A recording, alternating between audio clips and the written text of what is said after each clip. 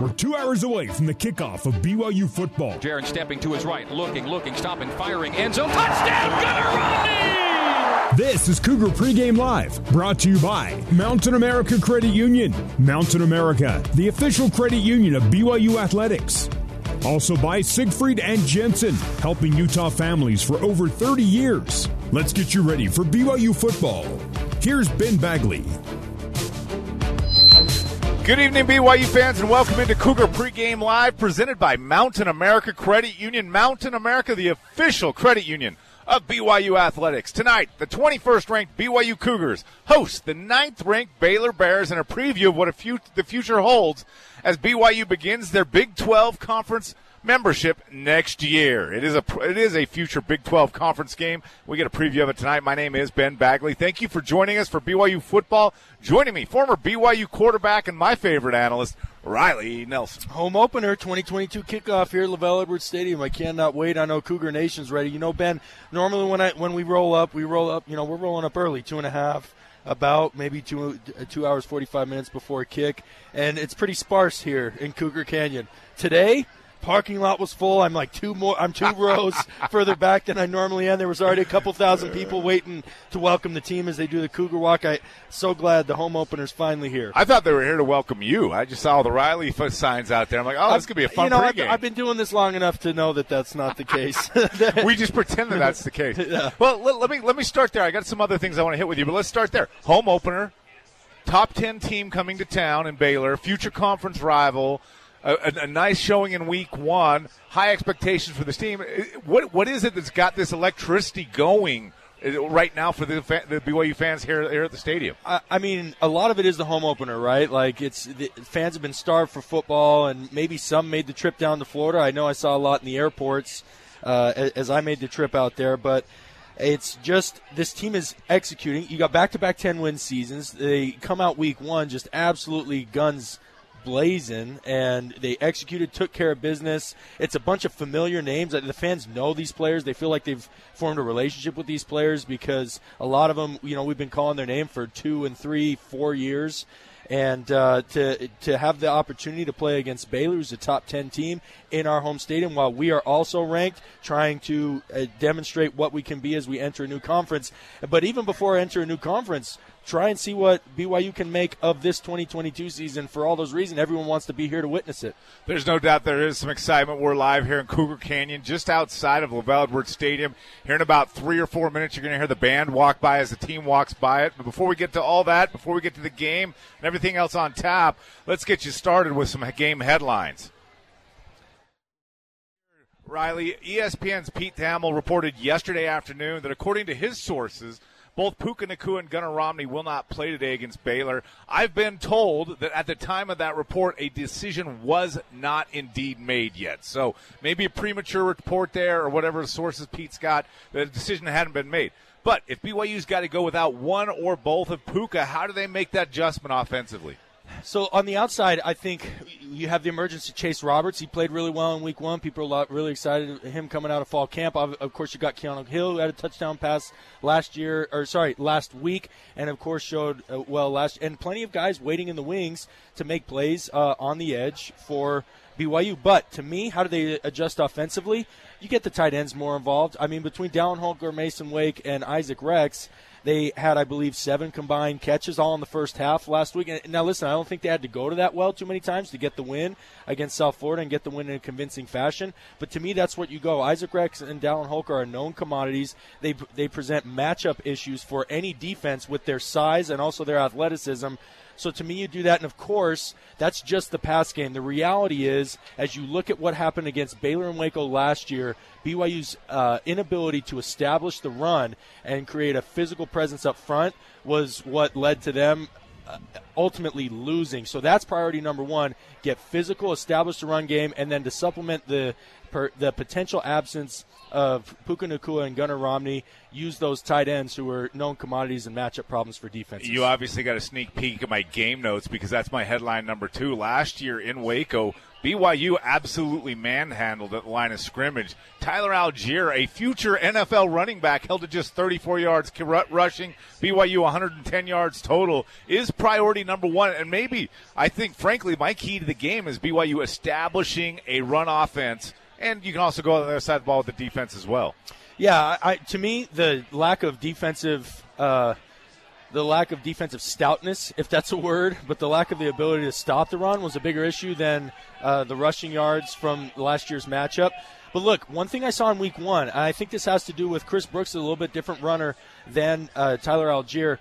BYU had issues last year with that wide zone concept because not only are they big on the Baylor front, they were a little bit quicker. There was a little bit of athleticism gap. What we saw against South Florida was a lot more downhill A-gap power hits. So they went from zone concepts to man concepts and from B to C-gap runs to A-gap. We hit it straight downhill, let Chris Brooks, who's really, I mean, he's listed at 236, but he's probably going more like 240, where Tyler Algier was 220. Go right at the teeth of that Baylor defense and see if you can't establish some momentum, establish some physical presence up front by switching up the scheme from last year's game. This offensive line of BYU has gotten a lot of preseason hype, being maybe one of the best offensive lines in the country. I don't know if they're the best, but they're right up there. It's going to be interesting because a lot of these guys are the same guys from last year, minus 1 or 2 here.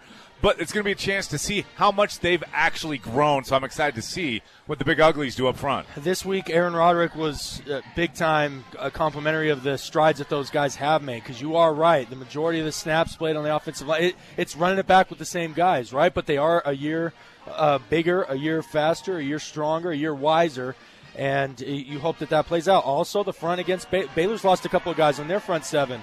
And so it's a new team, but it will be the same scheme. Aranda, who is the head coach of Baylor, is also in charge of the defense. So, of course, they're going to throw in some wrinkles knowing that they're playing in back-to-back seasons. But to me, to tease a future segment in my show with Greg, those 5 dudes up front, every BYU fan should have their eye on. NFL guys across the board for BYU. You can hear the band walking by right now here at Cougar Canyon. Just take that in for a second. Give you a little game day atmosphere as the band walks by. The team right behind them. So we get a front row seat as Kalani and the boys walking by. I want to end on this, our headline segment. A lot of kind of build up to this. We played BYU played Baylor last year. They're playing them this year. Next year, we're conference partners. We're going to see them again next year and for the foreseeable future. People trying to make this a rivalry. Is this a rivalry, a budding rivalry, or a revenge game for BYU? I think it could be a budding rivalry. To me, going into the Big 12, the most natural rivalry is TCU because they're a former conference opponent in the Mountain West, and they were trading blows winning conference championships, right? There's history there. Yeah, there's history there with TCU. Of course, Gary Panderson and Bronco Mendenhall, I think a lot of that had to do with the head coaches, but as the programs go, there's more familiarity there than there is with Baylor. But I can see a natural, with the inherent connections of Coach Grimes, who was at BYU, takes the job at Baylor, looks to be there as a Texas boy going home, looks to be there, for probably the longer term. I can see a lot of relationship there. But this is not a rivalry yet. I mean, they played one game last year. Only the second game's here. Of course, if BYU can turn, I think whatever budding rivalry may be can be, the catalyst can be BYU returning the favor of what happened last year when with Baylor making the trip up to Provo and BYU turning around and being physical and manhandling and coming away with a double-digit win, hopefully. If that's the case, and then Baylor goes on to, as the preseason favorite to win the Big 12, goes on to take care of business in the Big 12, I think it sets up for a lot of storylines and excitement as BYU joins the Big 12 next year. Then we'll have history.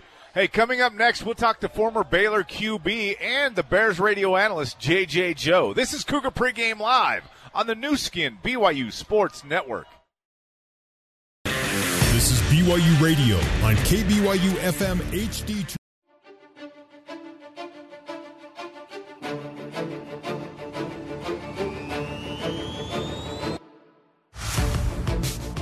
This is Cougar Pregame Live on the new skin BYU Sports Network.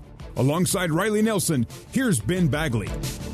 And welcome back into Cougar Pregame Live. It is presented by Mountain America Credit Union. We are live out here in the shadow. Actually, not the shadow's actually on the other side of LaVell Edwards Stadium. We're on the non-shadow side of LaVell Edwards Stadium, live from Cougar Canyon. The band and the team just entered the stadium. The crowd is still out here buzzing around, and we were talking about it in the first block. It is an electric fill out here as the home opener for BYU with high expectations is just around the corner. Alongside Riley Nelson, I am Ben Bagley, and we're joined right now by Baylor radio analyst and former Bears quarterback great J.J. Joe joins us. J.J., welcome to Provo. Great to be here. I've enjoyed the hospitality, and looking forward to a great game. All right, I want to start right here with you, JJ. Last week, week one, so you all summer long we watched these teams get ready. We got our best guesses of what they're going to look like, and then week one happens, and some of our guesses are right, some of our guesses is wrong. Baylor gets a victory 69-10 over Albany. Not the toughest of tests for Baylor, but what was learned about this Bears team in game one? Yeah, I mean, not much really. I mean, I looked at it as a preseason game from that perspective because you don't have them in college. So, you know, for us, I think we got to see a few of the edge guys, Monterey Baldwin, Hal Presley, some of our receivers, to see, hey, how would they come into the fold and replace Tyquan Thornton as well as Aaron Estrada. And defensively, I think, you know, we really need to find out from a secondary standpoint, you know, who would fill in for some of those key guys we lost. So we found out a little bit, but we'll find out much more this evening. JJ, our listeners out there are, of course, very excited to join the Big 12. And as part of that, want to learn, you know, everybody's kind of getting used to some of the history and the background of our future conference opponents and conference mates. So Dave Aranda is a guy who spent some time at Utah State, an in-state rival here for BYU. And, of course, Coach Grimes moving from BYU to Baylor has been well documented. So there's some familiarity there. My question for you is, how well do those guys align with the traditional kind of culture that's been established at Baylor? You know, for just quickly, for example, for me, Baylor really kind of ascended and really got on my map under Art Briles and RG3, which wasn't that long ago. Maybe Right. Take us back a little bit further as what the culture looked like and how that compares to what Aranda has established today. Yeah, I think it really, I mean, Briles came in and really brought us to the next level, as you can imagine. We really struggled. He got us going, got the Heisman, got the new stadium. But then I think, you know, after all the things that went down, we switched over to Rule. I think Rule and the culture he established in his short time here, that's where Aranda and Grimes and Mateos, all those guys really fit what Baylor's trying to build and what they're trying to do. So I think they've come in, done a great job, really fit, and, you know, hopefully, you know, this second year will be better than the first. We're talking to J.J. Joe here, the color analyst for the Baylor Bears Radio Network. We are live outside of LaVell Edwards Stadium here at Cougar Canyon with Cougar Pregame Live. As we sit out here in the shadow of the stadium, you feel the late summer heat coming on you and everything else. We're getting ready for game day.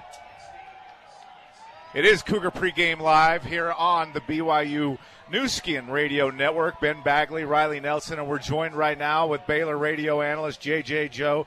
J.J., looking at last year and to this year, BYU top in the nation, according to Bill Connolly, in returning production at 85%. Baylor brings back 45%, which is 126th in the nation. Not. It looks like a low number, but you still got some guys that come back from last year's team that are really good, but you lost some guys. How similar are these two teams when they come and take the field tonight? No, I think BYU is in a much, I guess you could say, better position, just from the standpoint of, you know, your edge players, your quarterback, a lot of that defense, a lot of really established players from a team that went, I think, was it 10-3, a really good season. For us, really, we're really trying to figure out on the edges. Our lines are great. Our front seven on defense, that's great. But, you know, we lost all three of our receivers from last year that really produced. We lost our two top tailbacks that produced. Of course, we made the switch at quarterback, so we feel pretty solid there. And then in the secondary, we lost our top two corners, lost our safety, J.T. Woods. A lot of those guys are going to be playing on Sunday. So we really feel like this test here in Provo is going to be the first high-leverage moment for a lot of those type guys. JJ, the 303 yards the Baylor Bears offense produced against this BYU team last year still has some BYU fans losing sleep, and of course has been probably the most talked about concern as people look forward to this game. You mentioned the two tailbacks have moved on from the program. What about those big fives, those 5 big dudes up front that are going to be, that quite frankly last year pushed the BYU front 7 around? What does that look like, returning pitcher, and how do you anticipate them maneuvering their way in this game tonight? Yeah, it'll be a tough matchup because, BYU is bringing back their guys, and as you can imagine, they're going to change some things up. But we really feel good about our front. 4 of the 5 guys are back. We lost Xavier Newman. But they're really intelligent. We have the center back. And for a young quarterback, Blake Shapen is only making his, I think, now 3rd start. And so you want to have the up front solidified. Now, for our runners, I think, our runners and our edge players, they have to figure out who's going to make those plays that Tyquan Thornton made, who's going to make those plays that Abram Smith made. He just seemed to always make a play, and that's where we're trying to find out, right, who's going to be those replacement players. But up front, I'm going to tell you, Connor Galvin at the left tackle, he really leads that group. It's a fantastic group to have. Let's talk about Blake Shapen just a little bit. Last year when BYU faced Baylor, they didn't see Blake Shapen. Blake comes in the last couple of big games of the season, including the Big 12 championship. And I'm watching some tape of him from last week as well. This is a kid who doesn't seem like there's a moment that's too big for him. He's standing tall. He looks confident behind center. He looks confident in the pocket.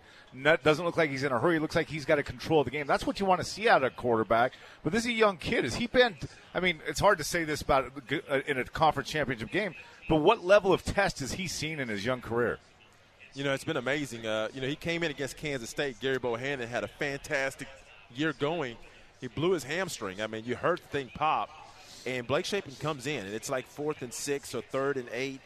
And I'm going to tell you, I was impressed because Coach Grimes called 6 straight pass plays, which I found was out of the norm for us. So then he came in and beat Tech, and then we had to play the Big 12 championship game against a really good Oklahoma State team. So he's a very calm guy. He was a really highly rated baseball player. His arm angle release is really good. He's really calm. It doesn't seem like he gets too flustered by much. So he's the right person, as you can imagine, to beat out Gary Bohannon.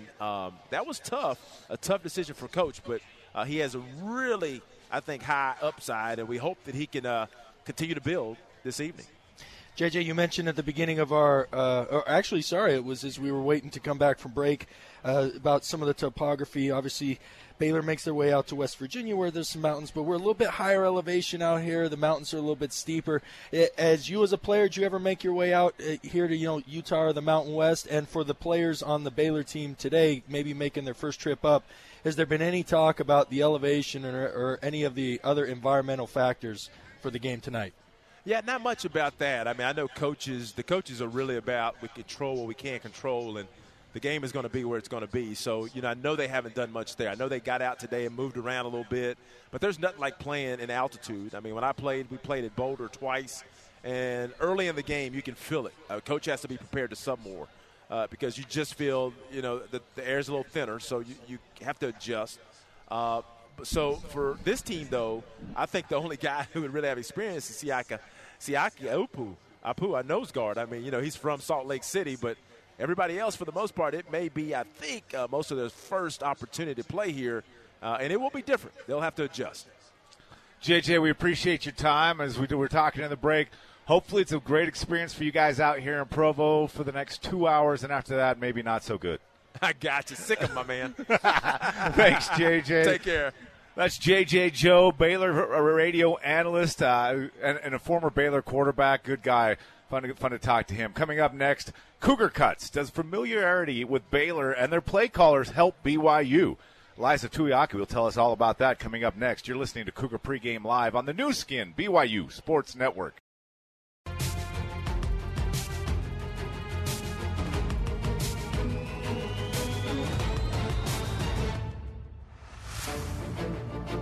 Let's get you back to Ben Bagley and Riley Nelson for more Cougar Pregame Live on the new skin, BYU Sports Network.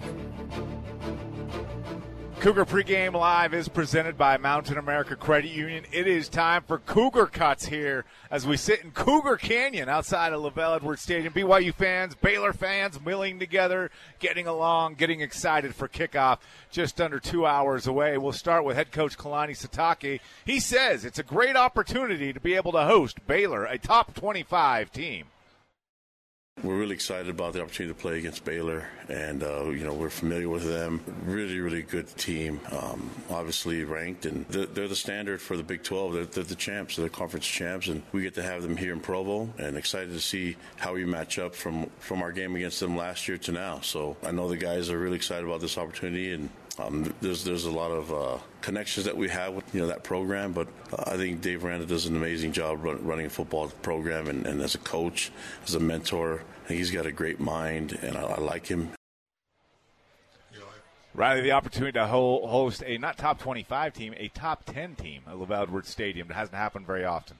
Yeah, I mean, we're talking so much about the relationships and the familiarity between the two programs. And while life may be about relationships, football is about getting it done once that ball's kicked off and between the white lines. So I think BYU, honestly, still, by how much it was mentioned in the press conferences and interviews throughout the week, I think they have a bad taste in the mouth with the way that the game went last year. Not just the fact that they lost, but the way in which they lost. A lot of people saying that they felt like BYU got pushed around. So I'm excited to see what kind of intensity the players bring and what kind of intensity the coaches bring to the matchup here tonight to try and avenge what happened last year. Well, you talk about getting pushed around. A guy who probably has a little bit of that bad taste in his mouth is offensive lineman Blake Freeland.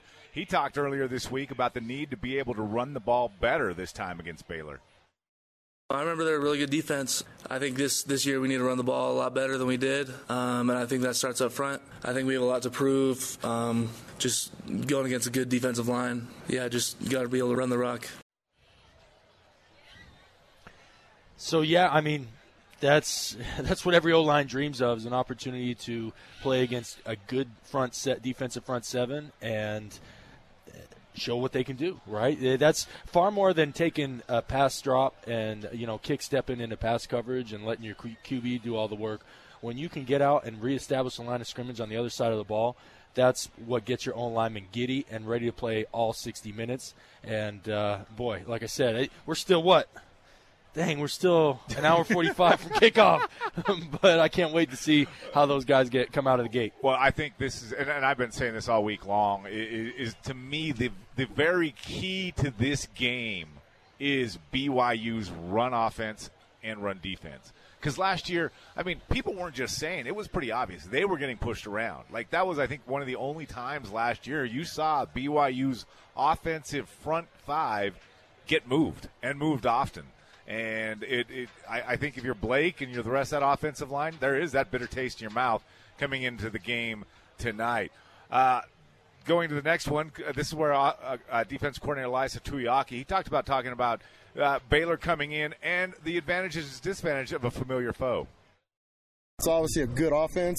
It's a lot like facing our offense, right? We have a really good offense. We've got a lot of good personnel. I mean, our offensive lines are comparable. Our tight ends are comparable. Our quarterback is as well, receivers as well. And so we're facing a good offense, just like we have been all fall camp up to now. An offense is capable of scoring a lot of points as well as just running the ball, being physical. I mean, there's everything that you'd want out of an offense, they've got, and I think it's the same thing about our offense. It's everything that you want out of an offense, our offense has got. And so, it'll be a great challenge for us. I mean, we've got to show up to play and have our boys playing fast, being ready, and to having our schemes ready and all that stuff.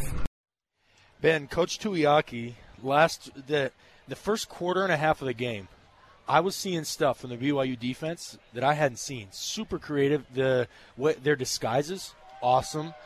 They were playing a bunch of combo coverages where they would man up one half of the field, or they would man up one receiver or two receivers and then play zone behind it. They were playing all sorts of stunts in the game. And then once the game got in hand, right, they got up 28-0, they kind of took that play sheet, folded it up, put it in their back pocket. You don't want to give up too much film, especially with this game looming against Baylor. That first quarter and a half has me so incredibly excited for what I'm going to see here tonight. Because if you watch that game film and objectively evaluate – now, here's another thing that's got me super excited. BYU did not have their full complement of players in their front seven. At that time, they were missing some linebackers. They were banged up on the defensive front. They have a 100% clean bill of health on the defensive side of the ball for BYU. That combined with some of the stuff, some of the creativity, and some of the schemes I saw early on in the game against South Florida that they put away so to not give Coach Grimes too much tape to study. Boy, I think the BYU defense is going to surprise some people here today. I think they're excited that they're healthy, first and foremost. They got their linebackers that they need. Pate Wilgar healthy, Max Tooley. Keenan Peely, a big presence that was missed in that Baylor game last year. It'd be nice to have those guys at full strength, 100% healthy, and see how that changes the game, because I think it really will. Because BYU, the excitement around this BYU defense, it should be higher than it is, because they've got some ballers out there in the secondary, and they're going to be fantastic to watch this year. I'm excited to watch them. Up next, Jason Shepard sits down. He'll talk to a member of that BYU defense. He'll sit down and go one-on-one with Max Tooley. More Cougar Pregame Live after this on the new skin BYU Sports Network.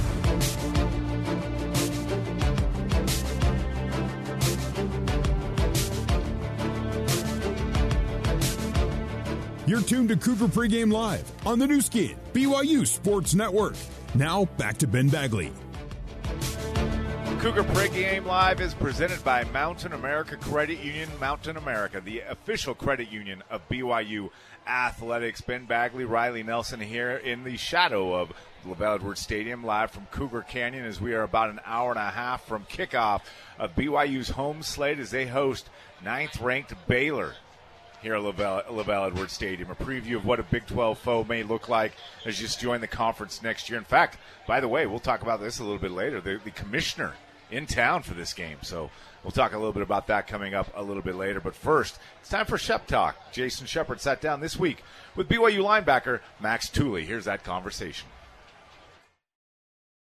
What'd you learn about the team in week one? Obviously, you guys got the win. You look pretty good. What did you guys think you learned about yourselves? We just learned that we can come out with anything, whatever challenges we may face, whether it be game one, that's always a challenge for any team in college football, whether it's a rain delay, a 2.5-hour rain delay. I think we showed that we can handle adversity and, just go through with our plan and, get the win regardless of whatever happens. So you could tell just in talking with you guys through fall camp and heading into the season, you guys were confident.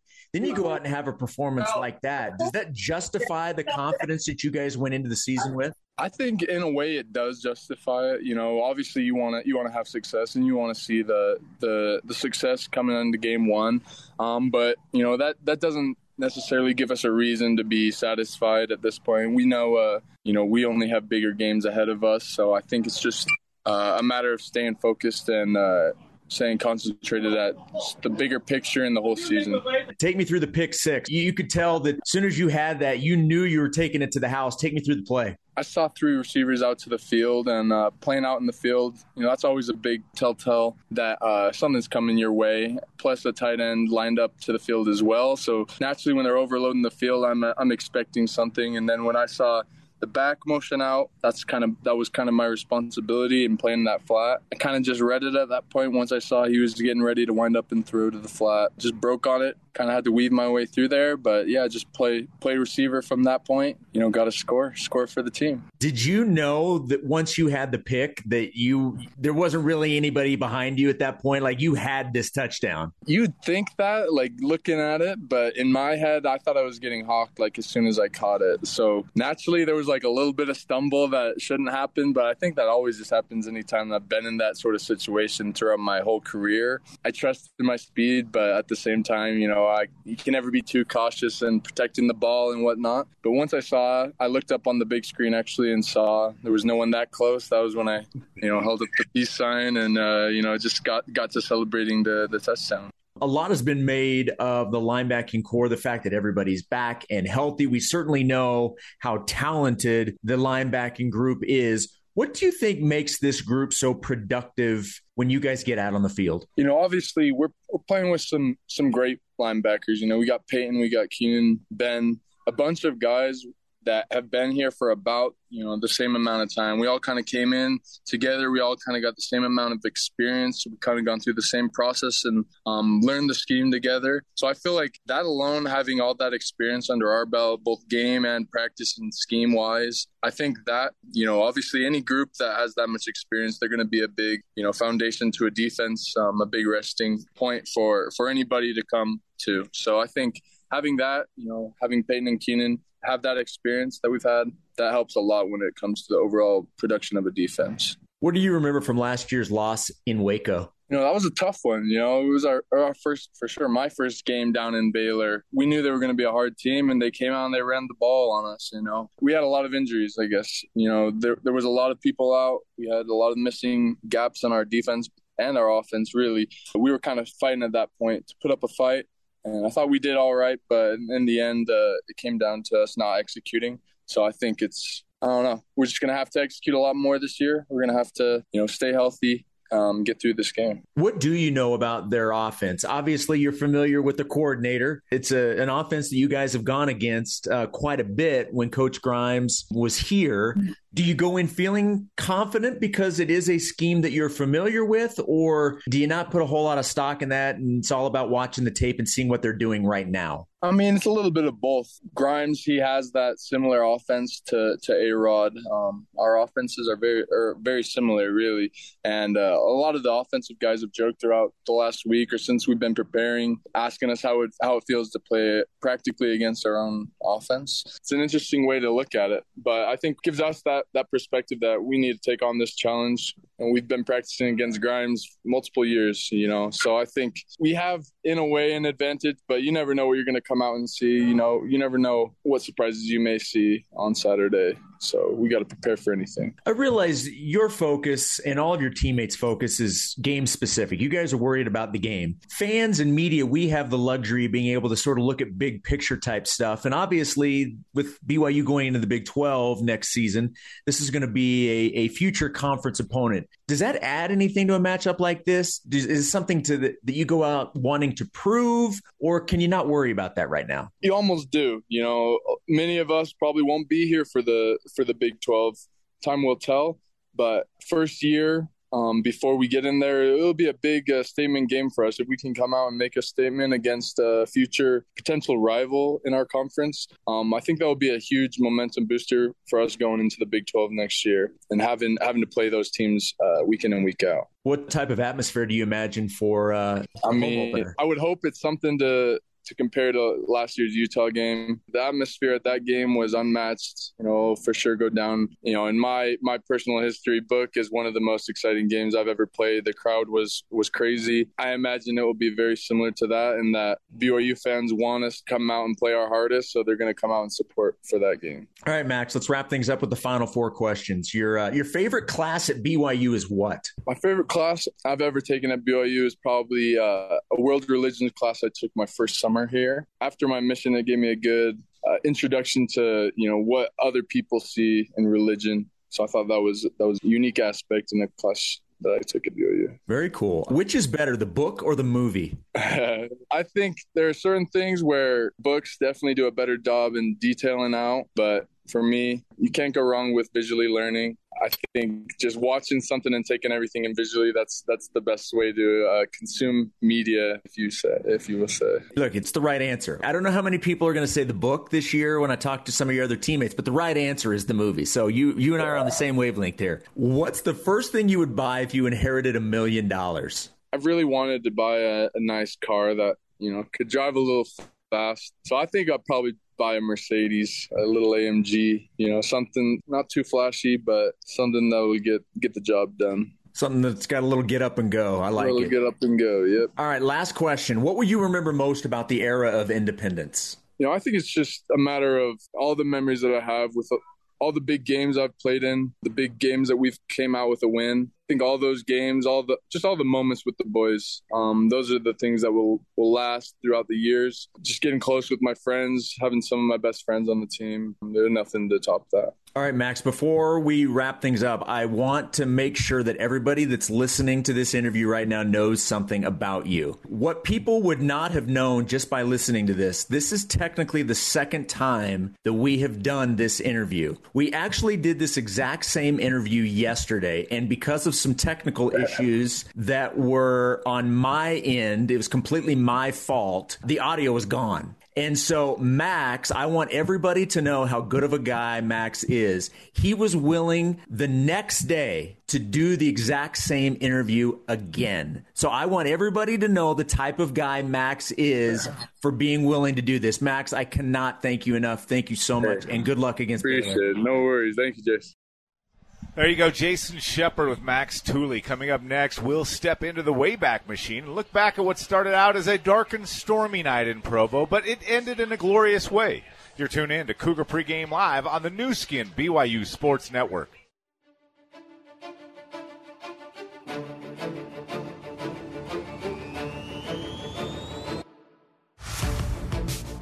This is Cougar Pregame Live on the new skin BYU Sports Network. Alongside Riley Nelson, here's Ben Bagley. Welcome back to Cougar Pregame Live, presented by Mountain America Credit Union. As we continue our look back at the best wins of Independence, I thought it was appropriate with Baylor in town to focus on another previous matchup against a Big 12 team and a team from Texas. Here in Provo, I'm going to take you back to September 7th, 2013. In LaVell Edwards Stadium, number 15 Texas comes into town. And you know what? It was a beautiful day until it wasn't. A big thunderstorm came from the south. Kickoff was postponed 2 hours due to severe rain and lightning. In fact, I remember being in the press box and a couple people from the Texas Athletic Department talking to me about this, and I said, oh, don't worry. It's just a thunderstorm. It'll be gone in 15 minutes. It wasn't. I was wrong.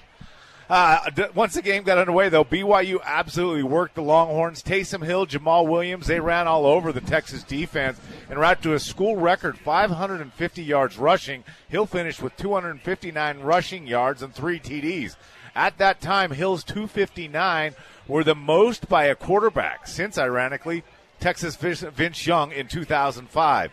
Jamal Williams set a career high with 182 yards on the ground. The Cougars' offense dominated the Longhorns' defense so badly that after the game, Texas defensive coordinator Manny Diaz was let go. At that time, it was BYU's first win over a ranked team in 4 years. BYU TV's Dave McCann on the call with Taysom post-game comments right here to relive it. Very important third down for BYU. Hill. There he goes.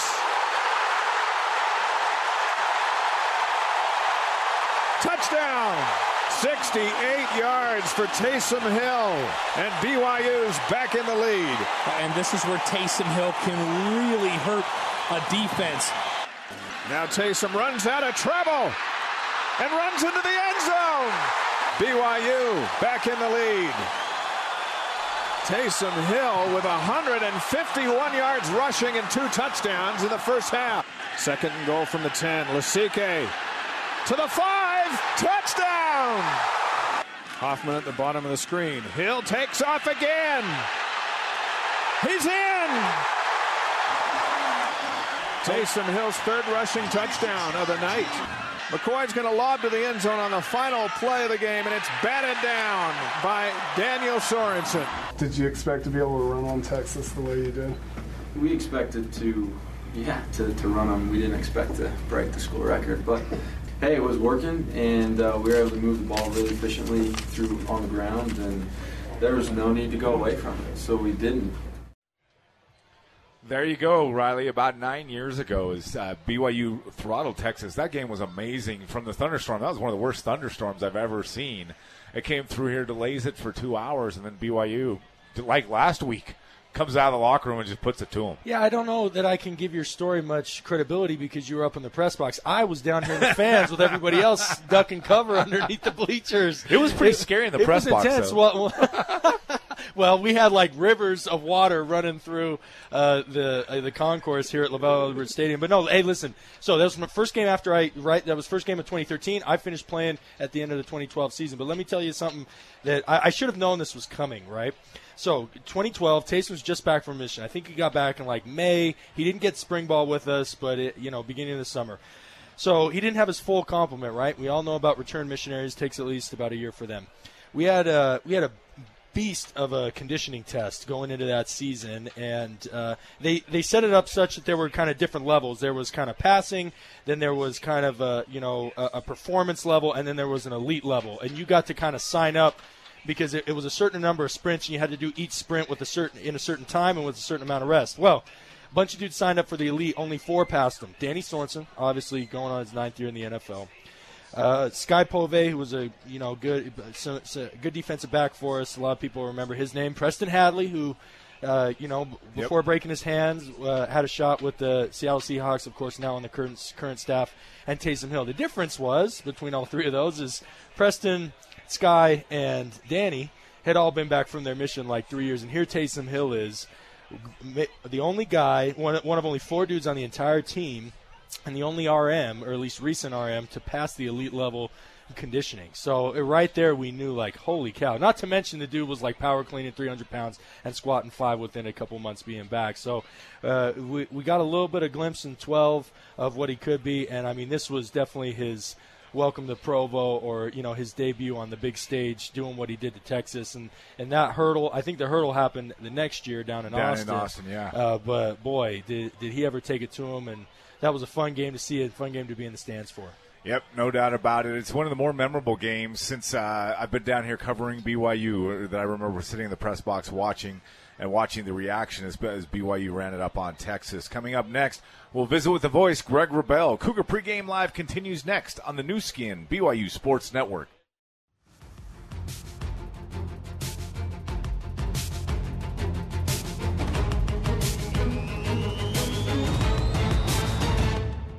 It's time to preview today's matchup with head coach Kalani Sitake. It's the Cougar Pregame Coaches Show, presented by Zions Bank. For big-time banking with a home team feel, Zions Bank is for you.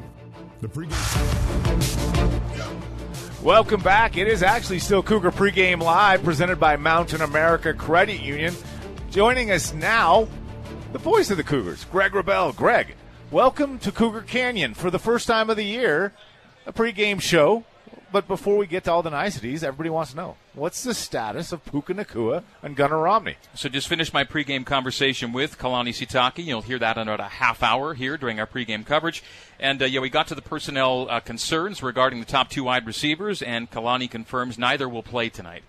So Gunnar was close last week, a little closer this week, a no-go in both weeks. And he said Puka actually looked better and felt better in-game and right after the game than he did when things like adrenaline wore off, and they got a closer look at what he was dealing with. And so the conclusion was to keep him best prepared to play more of the season, keep him out for this game early in the season, get him some rest. And so no Gunnar Romney tonight, no Puka Nacua tonight for BYU. So 2 guys who accounted for just about 250 receiving yards in Waco last year will not play tonight. So that's the challenge facing BYU. That said, BYU got a combined 1 catch from Gunnar Romney and Puka Nacua last week, and Jaron Hall still found a way to complete 25 passes. So Kalani is justifiably, and I think glass half full, excited about the opportunities that Chase Roberts and Cody Epps and Keanu Hill and Braden Cosper get to fill the gaps left by the absences of Puka Nacua and Gunnar Romney. And he said, don't forget the tight end room,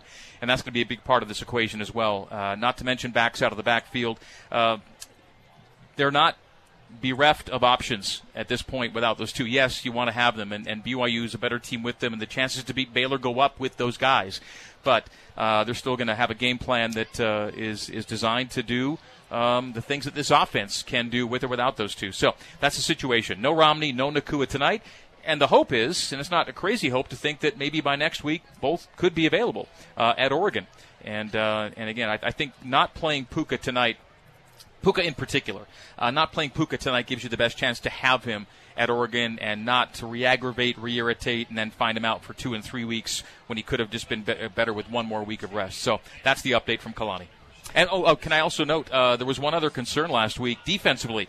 There was a player leave the game on the D-line, Gabe Summers. Yes. And he said miraculously Gabe came back Monday, in fact even Sunday treatment, and what we thought was there, but looked pretty bad, according to Kalani, wasn't there. They caught a break, they think, with Gabe Summers, and so he's excited to have Gabe. So the defense is pretty much everyone accounted for, and the offense missing two big pieces. So Greg, full complement of health on the defensive side of the football then. Yeah. Is that obviously the 303 rushing yards given up last year has been the most talked about concern for Cougar fans for me this week.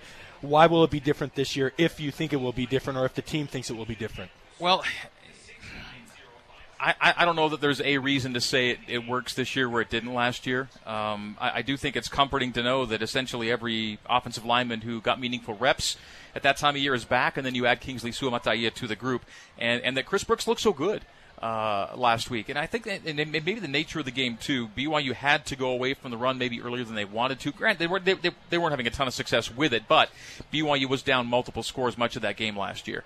That's why Jaron Hall threw for a big number, and they were still, down multiple scores a lot of the game.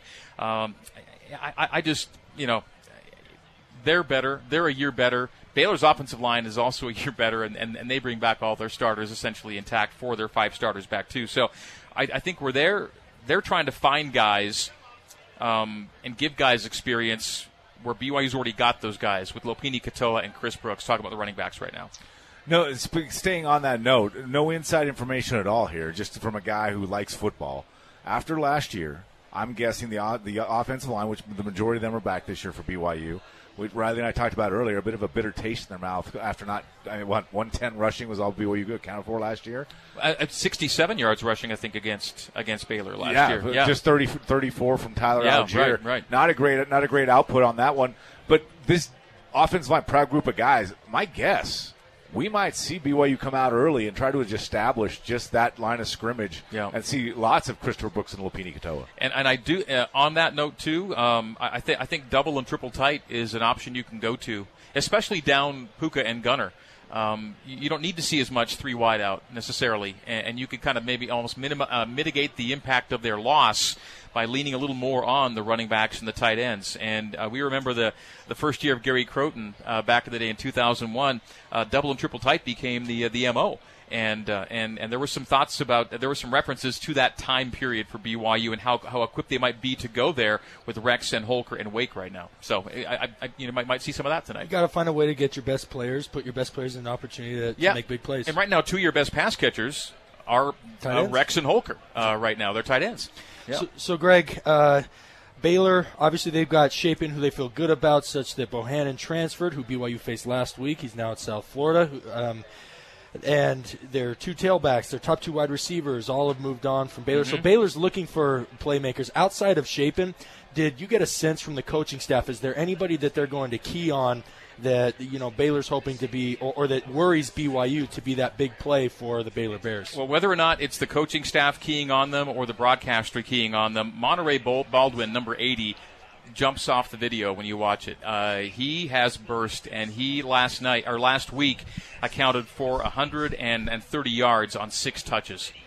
He was 4 for 84 and a score through the air. He was 2 for 46 and a score on the ground, including a jet sweep of 50 yards that he just ran away from guys like a shot down the sideline. So I'm circling number 80, Monterey Baldwin, who had experience last year, and Hal Presley, the Auburn transfer, also scored last week on the edge for Baylor. So those 2, number 16 Presley, number 80 Baldwin, are highlight guys, and they played 5-6 running backs last week. Now, granted, it's Albany; they got a lot of guys in the game, but they're again not devoid of talent, despite the fact they lost guys to the NFL and record-setting runners from last season. Blake Shapen coming in first year as the starting quarterback at Baylor. He got a couple of starts last year. Just watching some tape on him, confident young man back there in the pocket. He seems like he was born to play quarterback at Division I level. What are you seeing out of him? Well, I'm seeing his first true away start tonight. This will be his 4th start overall, right? And let's see. He started the championship game last year, started Texas Tech last year. That's neutral and home. Albany last week, yes, start number 4, but true away game number 1. And I in my mind, maybe it's because the time the game is kicking off, the caliber of the opponent, but the Arizona State game comes to mind last year, and how this crowd, and it'll be a sellout crowd again tonight, can potentially rattle ideally Blake Shapen in his first true away start. That would be the hope, I guess. So you're saying it's up to these guys out here in front of us to really help on that one. Yeah. There you go. They're saving their voices for it. So just by the way, Kalani already has lost a lot of his voice. I said, how's your voice? The game is like an hour and a half away. He says, just coming up Cougar Canyon and dealing with the rock has already taken up of Kalani's voice out. He's got to pace himself. He's going to be like a distance runner. Don't change. You can't change it up. No, that's how he's always been, and that's what works for him. So. All right, Greg, thanks so much. We'll look forward to your call coming up here in a little while, in your conversation with Kalani Sitake here in about 30 minutes. Hey, before we go to break, just want to pause 10 seconds along the new Skin BYU Sports Network for station identification. This is BYU Radio on KBYU FM HD2 Provo. You're listening to BYU Football on BYU Radio. All right, coming up on the other side of the break, Mitchell Juergens sits down, joins me here from Cougar Canyon. It is Cougar Pregame Live on the new Skin BYU Sports Network.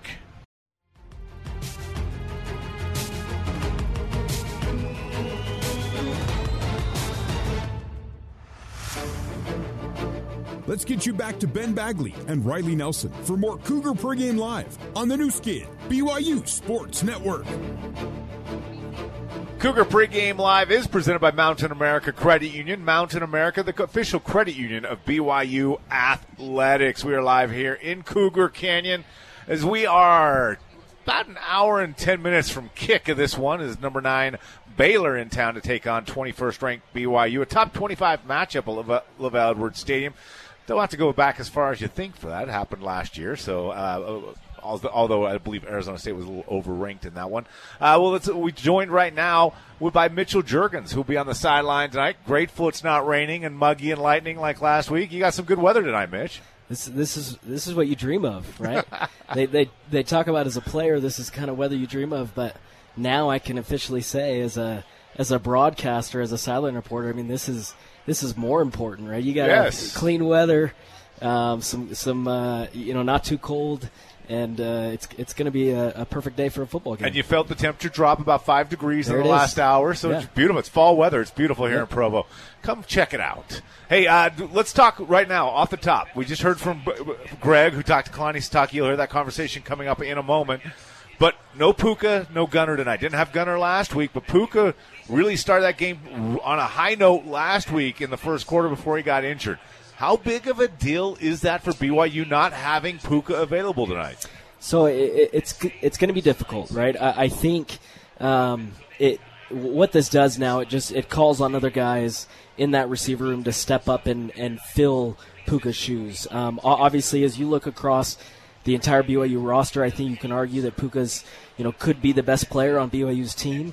With that said, coming as a former receiver, receiver is one of those positions that if you have guys that can step in, I don't think the team or the offense as a unit should take too many steps back, right? And even last game, I mean, Jaron completed the ball to 12 different guys on the offense, 12 different pass catchers, whether it's a running back, a tight end, or receiver. They all caught balls last week against USF. There are a lot of weapons out there, and so I think this would be if BYU's receiver group didn't have the depth that it had, or they didn't have the tight ends with the talent that they have, I think this would be a harder conversation. It would impact the offense even more, but you've got a lot of guys that can step up. You got Chase Roberts. I'm super excited about Dallin Holker. I mean, I think he's a very athletic tight end. You heard Greg talk about him, but a guy that could potentially even step into the slot as a receiver and pick up some slack with not having Gunner and Puka in the lineup. So I think BYU has plenty of options. We'll see how they use it, how they attack it with those guys gone. But I mean, definitely there's depth, there's talent, and the hope is that these guys rise to the occasion and fill the Puka shoes, who can be a proven third down playmaker, a fourth down playmaker when you need to move the chains. In your career, do you ever have that experience where the guy, or we're saying Puka's the guy on the offense, isn't available, but as a young up-and-coming player, or a player who's not necessarily in that spotlight, all of a sudden it's your time? What's that like? What's going through the heads of these guys in that locker room knowing, hey, I got to step up? Yeah. I mean, it's definitely going through their minds, and the hope is they've been prepping for this all week, right? You got a guy like Chase Roberts who can take that step. We've seen, the talent at the high school level. We've seen him make plays last week against USF, and he can absolutely do it. And the hope is that he's preparing for this moment. He's done it all week. He's probably been put in situations in practice knowing that not having Puka would be an option for this week. And, this is – it almost takes for a young guy to come in and prove that he can be a playmaker. It takes a guy going down or missing a week so that he can come in and make that statement. Team-wide offense, defense, from week 1 to week 2, where do you want to see the biggest improvement? Yeah, it's hard to say. Obviously, on the offensive side, Aaron Roderick called a doozy for that USF defense. It was incredible to watch. So from the offensive side, there's not too much to say. With that said, though, I want to see them capitalize on their explosive play attempts, right? We saw one deep ball last week from Jaron to Keanu. Keanu dropped that pass. They need to be able to capitalize. In that moment, it didn't affect the outcome of the game, didn't play too much of a role. However, in a game against Baylor, when it's going to be big plays are going to make or break, potentially put in, whoever's going to win this game is going to be the team that makes more big plays. We've got to capitalize on those moments. The other thing that I would say from the offensive side is you can't turn over the ball in the red zone. I know looking back at the film, Jaron would probably love to take that interception back and not throw that ball. But that's one of those things where as an offense, especially when you get into the red zone, at the minimum, you've got to come away with 3 points, and you cannot turn the ball over. So those are kind of two areas where I'd see the BYU offense making a leap from week 1 to week 2, where if they can improve that, I think they put themselves in a really good spot tonight. Baylor, future conference opponent. You played them last year. These two, it just seems like the narrative from BYU, just media and stuff, they're trying to make this a rivalry with Baylor. Is it a rivalry? Is it a future rival? Or, frankly, is this just a revenge game for BYU after last year? I hope so. I think what's been neat about kind of the induction of BYU into the Big 12, that was that game against Baylor. That was kind of their welcome statement, welcoming BYU to the Big 12. These were two high-powered teams at that time. We come again this season, and again, we're right back where we were. Very high-powered offenses, great defenses, and overall, top 25 teams who's looking to make statements and prove themselves as true contenders in the Big 12. And so I think it absolutely can be. I'd love it to be. Being a Texas, from Texas. I'm loving this Big 12 move for a lot of reasons, but Baylor's one of those schools where, is something I was looking at this week. Since 2011, Baylor has 6 10-win seasons. That's quite a bit. They're proving themselves to be a very good team that's putting together some great seasons. BYU, on the other hand, since 2005, they've only had one losing season, and we know that, right? BYU's they're a consistent competitive football program, and so these are two brands, two logos that are making a name for themselves in NCAA football, and so I think having these two teams coming together, that year after year they're going to be competitive, and I think it can be the start of something great. I'll tell you what, this becomes a rivalry real quick if these two teams meet each other every year as top 25 teams. Absolutely. Then it's a lot of fun. Mitch, thanks so much. No rain gear needed. No, you're just good. Just go enjoy the nice weather on the sidelines Absolutely, tonight. Will do. Looking forward to your reports from the sideline. On the other side, we'll hear from Baylor head coach Dave Arand as he gets us ready for the game. That's next on Cougar Pregame Live on the new Skin BYU Sports Network.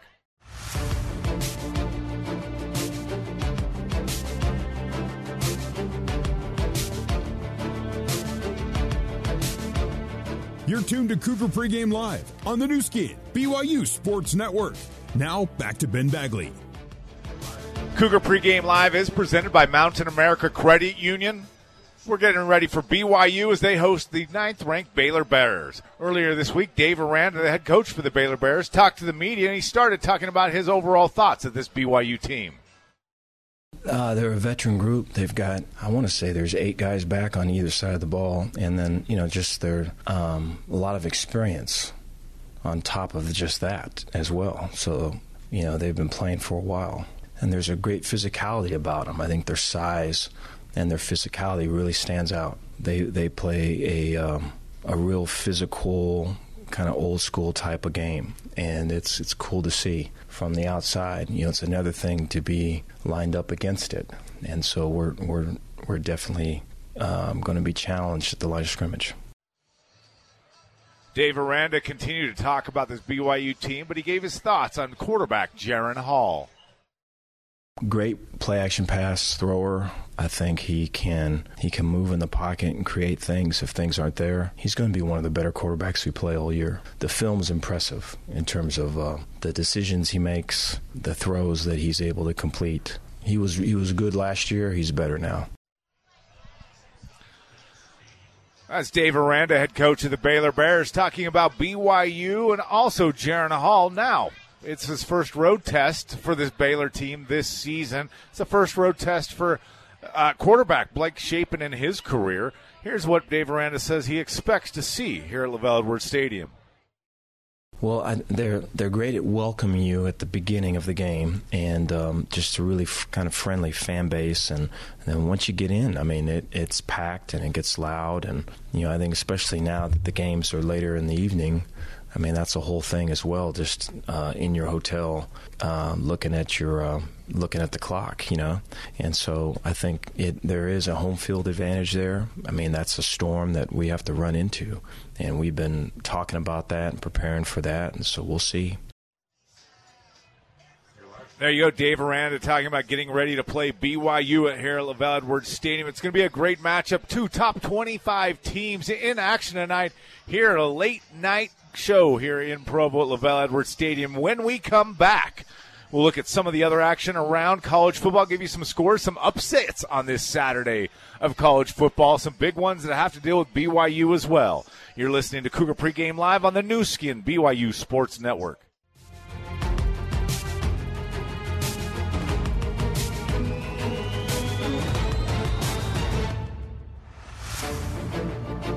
Let's get you back to Ben Bagley and Riley Nelson for more Cougar Pregame Live on the new skin BYU Sports Network. It is the final segment of Cougar Pregame Live, presented by Mountain America Credit Union. Let's get you caught up on some of the scores before getting to the keys to the game as we look at the scoreboard from the top 25 in college football today. Top-ranked Alabama outlasts Texas in a scorcher in Austin, not just on the field but on the scoreboard as well. Alabama gets a last-minute field goal and beats Texas 20-19. Recorded the temperature on field at one point in the game over 115 degrees. Well, that was a great game to watch if you got a chance to watch it earlier. Also, number 2 Georgia shuts out Samford. A big test for the Georgia Bulldogs. Just kidding, I'm joking. Samford, no.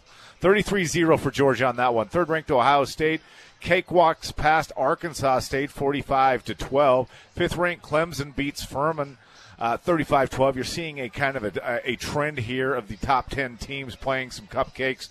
Marshall upsets 8th-ranked Notre Dame. This is important for BYU fans. Notre Dame, the Fighting Irish, starting the season 0-2, just 4 weeks away from facing the BYU Cougars in Las Vegas. Marshall upsets Notre Dame 26-20. Watch Notre Dame plummet in the polls come Monday.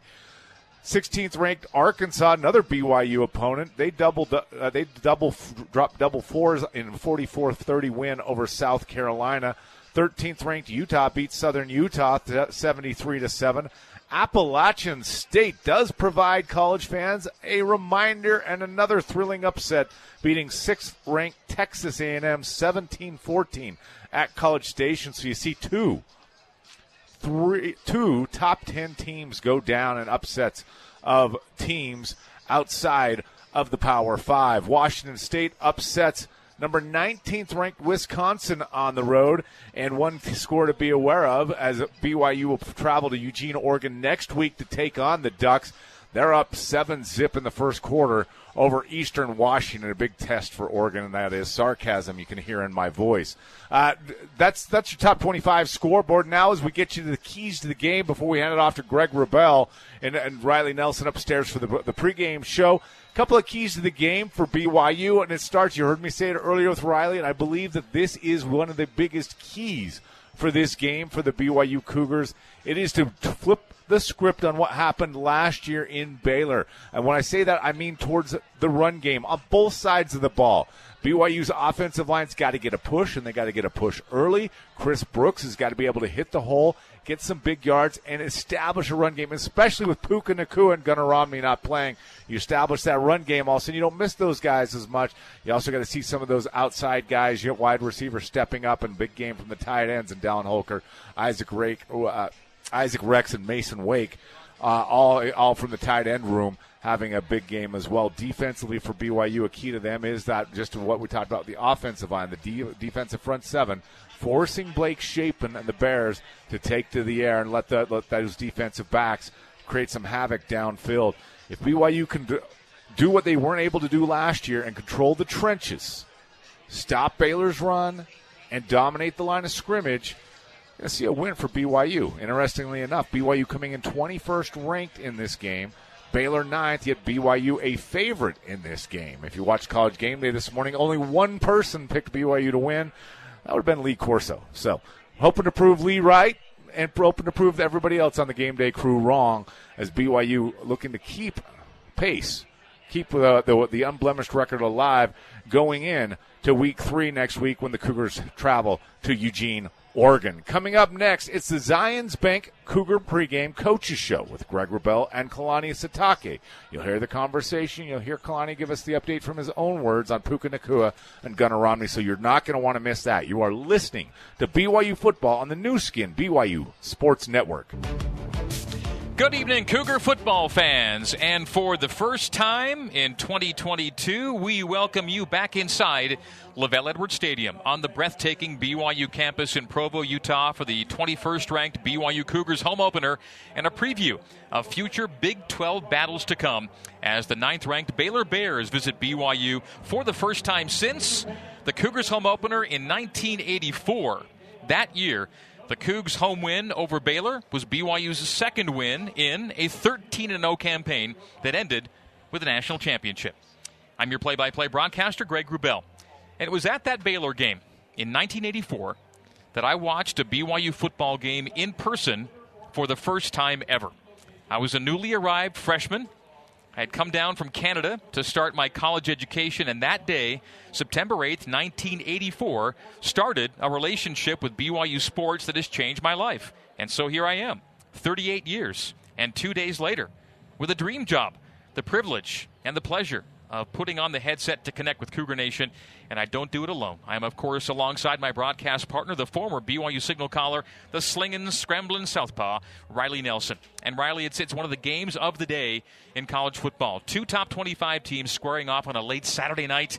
A look at conference clashes to come this is, and it's a potential season-altering opportunity for BYU and a chance for some payback after Baylor's comfortable win last season in Waco. And I have every reason to believe, Greg, that it's going to live up to its billing. I think the way you mentioned it, the matchup last year, I think that's left a bad taste in a lot of the BYU players and coaches' mouth because BYU almost never gets out physical, but it was pretty evident to everybody who watched that game last year that that was the case. BYU was not ready to match the physicality and intensity that the Baylor Bears put on display in Waco. I expect the intensity and physicality from BYU to be on a different level. They showed out in Week 1 against South Florida and quickly asserted their dominance, asserted their physicality, and took control of that game. They are dead set on doing the same thing here tonight. However, Baylor presents a much stiffer challenge, which I'm excited to see.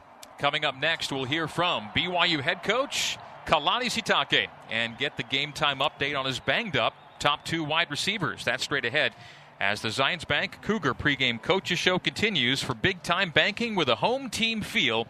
Zions Bank is for you. My pregame conversation with Kalani, it's coming up next on the new skin, BYU Sports Network.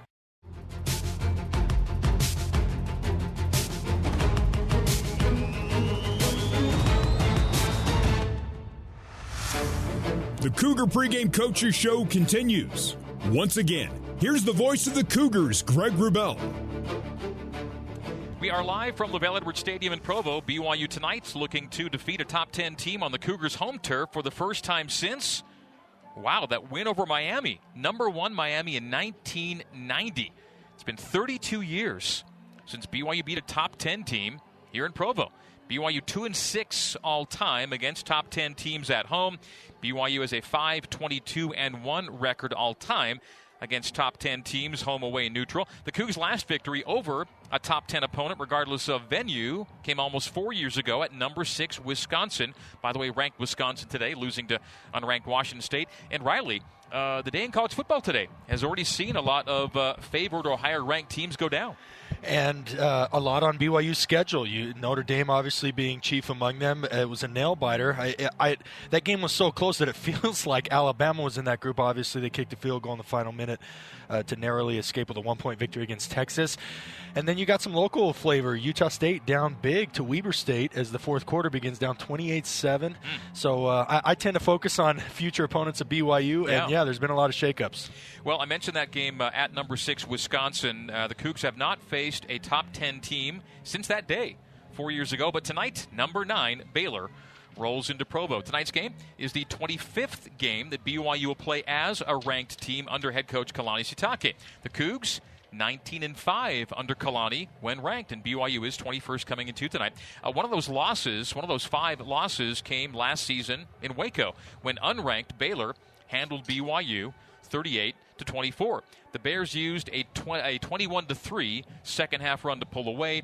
The Jeff Grimes-led offense ran for more than 300 yards and set the bar for BYU, not only when it comes to this rematch tonight, but also with an eye towards P5 life in the Big 12 and where the Cougars have to go. All right, time now for my pregame conversation with Kalani Sitake. It's brought to you by Zions Bank. For big-time banking with a home team feel, Zions Bank is for you. And tonight, the Cougs head coach talks about the chance to run out of the tunnel at LaVell Edwards Stadium for a 7th time in a home opener on what he hopes is a special night for his team and its fans.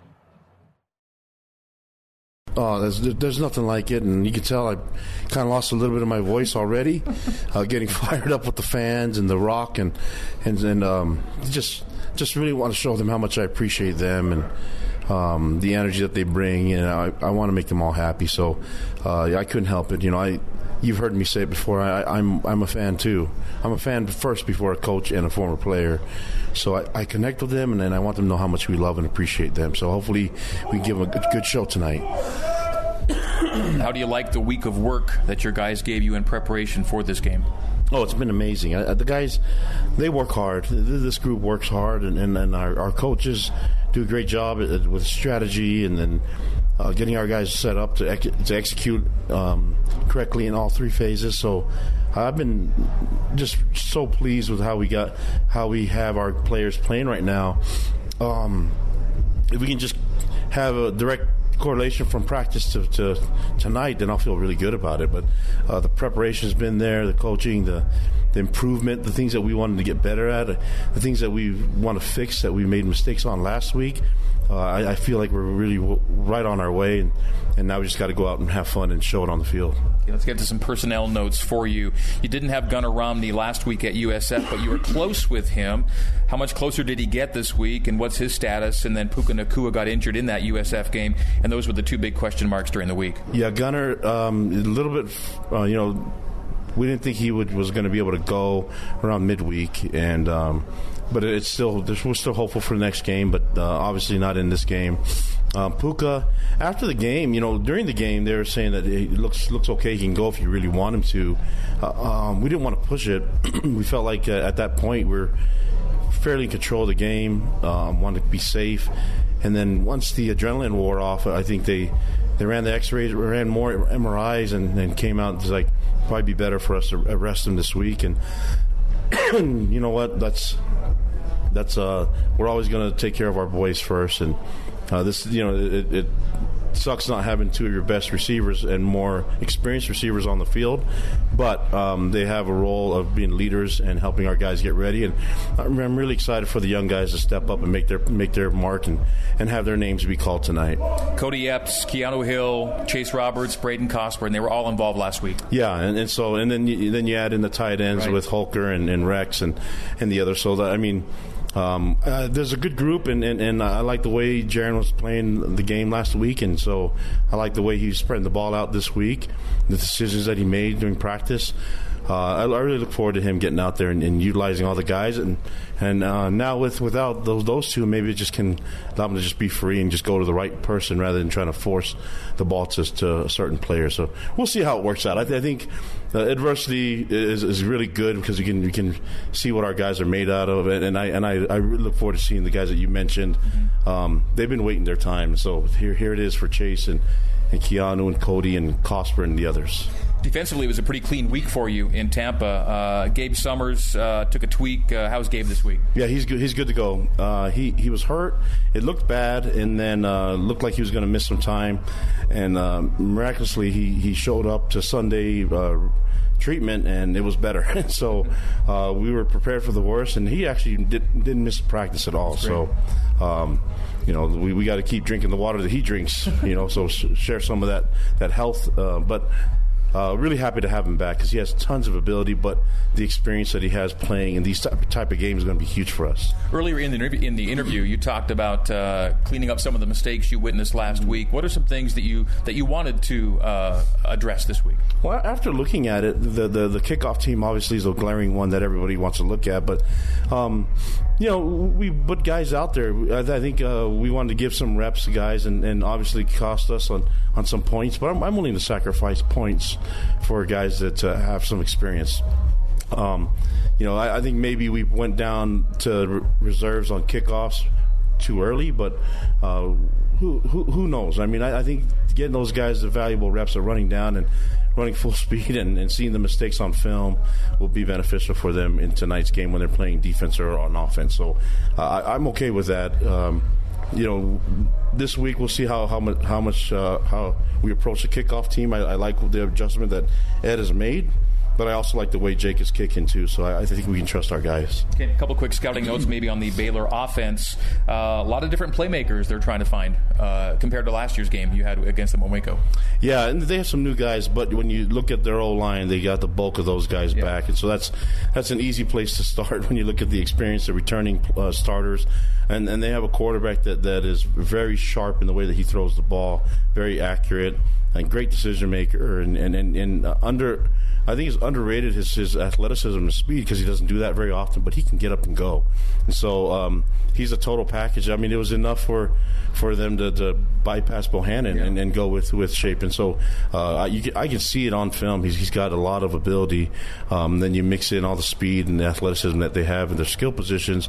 It's going to be a tough outing, but I think our defense is ready for the challenge, and looking forward to see them compete, especially at the line of scrimmage. A lot of guys back on the Baylor defense, including Siaki Ika up front, and they really kept your ground game from getting going last year. Yeah, he's a force, and I mean, he was doing that since he was putting a helmet on. So he's always a problem, but I think there's some things that we can do differently that will help our offense execute better. And we have to have some kind of ground game. Last year they took it away from us.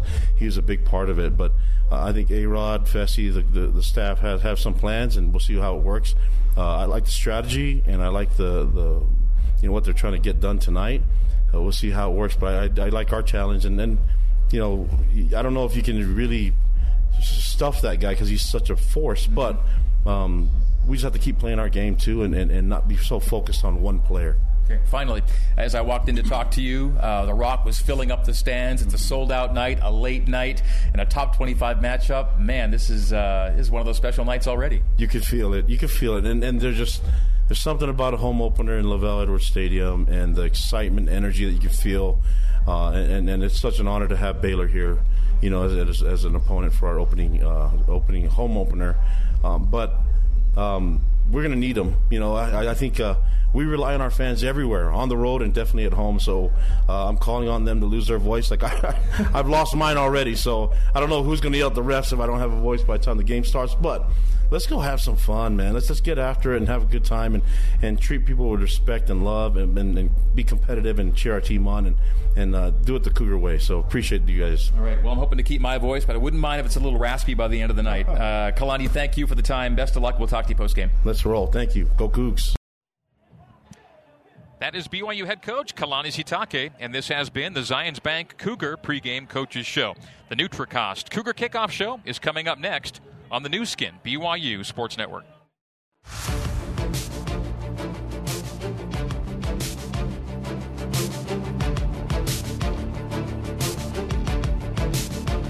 Kickoff is just around the corner. You're listening to the NutriCost Cougar Kickoff Show.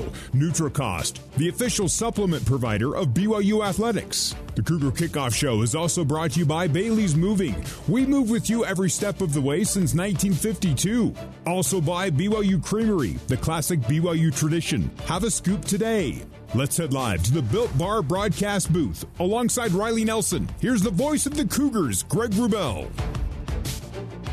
Good evening once again, Cougar Nation. Welcome back inside LaVell Edwards Stadium for the BYU Cougars 2022 home opener. The already short-handed Cougs battling the Baylor Bears for a fourth time all-time. Baylor leads the series 2-1 with both wins in Waco. BYU looking to go 2-0 in home games against Baylor. This is the NutriCost Cougar Kickoff Show presented by NutriCost, the official supplement provider of BYU Athletics. Greg Wrubell and Riley Nelson with you in the broadcast booth. Former BYU wide receiver Mitchell Juergens joining us from the sidelines and the Zions Bank end zone for big-time banking with a home team feel. Zions Bank is for you. Our Cougar Canyon and scoreboard hosts, Ben Bagley and Jason Shepard. Our booth engineers, Michael Wimmer and Clark Jackman. Our studio engineer and Cougar Canyon engineer, Barry Squires. Our spotter, McKay Perry. Coordinating producer, Terry South. Court control board operators, Logan Gardner and Corbin Radford. Broadcast interns, Shyler Johnson and Dallin Birmingham at the stadium with Jared Call back at BYU Radio.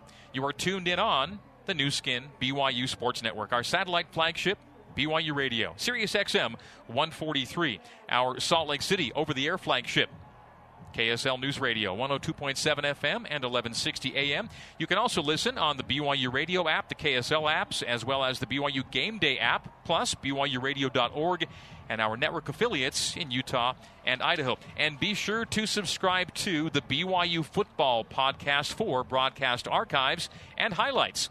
You can also get those on the BYU Radio app and at BYURadio.org. Search sports or shows and look for BYU Football.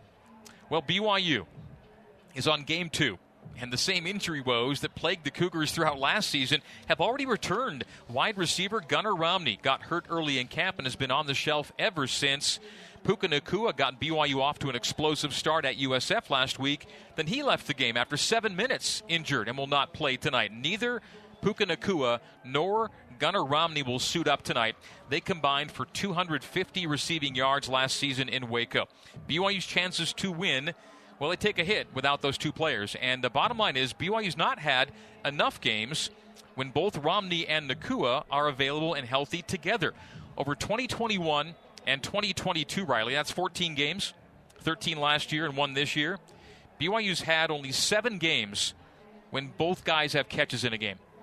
Yeah, Greg, and I mean, look, I don't want to minimize their impact because, as you just stated, BYU's chances of winning the game go up when both those guys are on the field. They're tremendous playmakers. They're very seasoned veterans for this program. But those numbers you just read tell me two things. This offense is, if they're not already, they're getting more and more accustomed to playing without the full complement of receivers, especially when it comes to Puka and to Baylor. And then the second thing that it tells me is that the guys waiting in the wing know the likes of Chase Roberts, Braden Cosper, Cody Epps, and others know Keanu they are Hill. going to get, exactly. They know they are going to get their opportunity to shine and make a big play in a big game like here tonight, and that's what I can't wait to see is those guys champing at the bit and coming after their opportunity to make a name for themselves. So on that note, no Nacua, no Romney. Well, that's bad, right? It's unfortunate. The BYU would have a game this important this early in a season and not be at full strength. But let's note that last week in Tampa, BYU got only 1 catch from Nacua and a DNP from Romney, yet Jaren Hall had a career-high 25 pass completions to a total of 12 receivers, so 11 others besides Romney and Nacua. And we saw BYU last week lean more heavily on tight ends. We saw Keanu Hill score a touchdown. We saw Chase Roberts, Cody Epps, Braden Cosper be liberally targeted.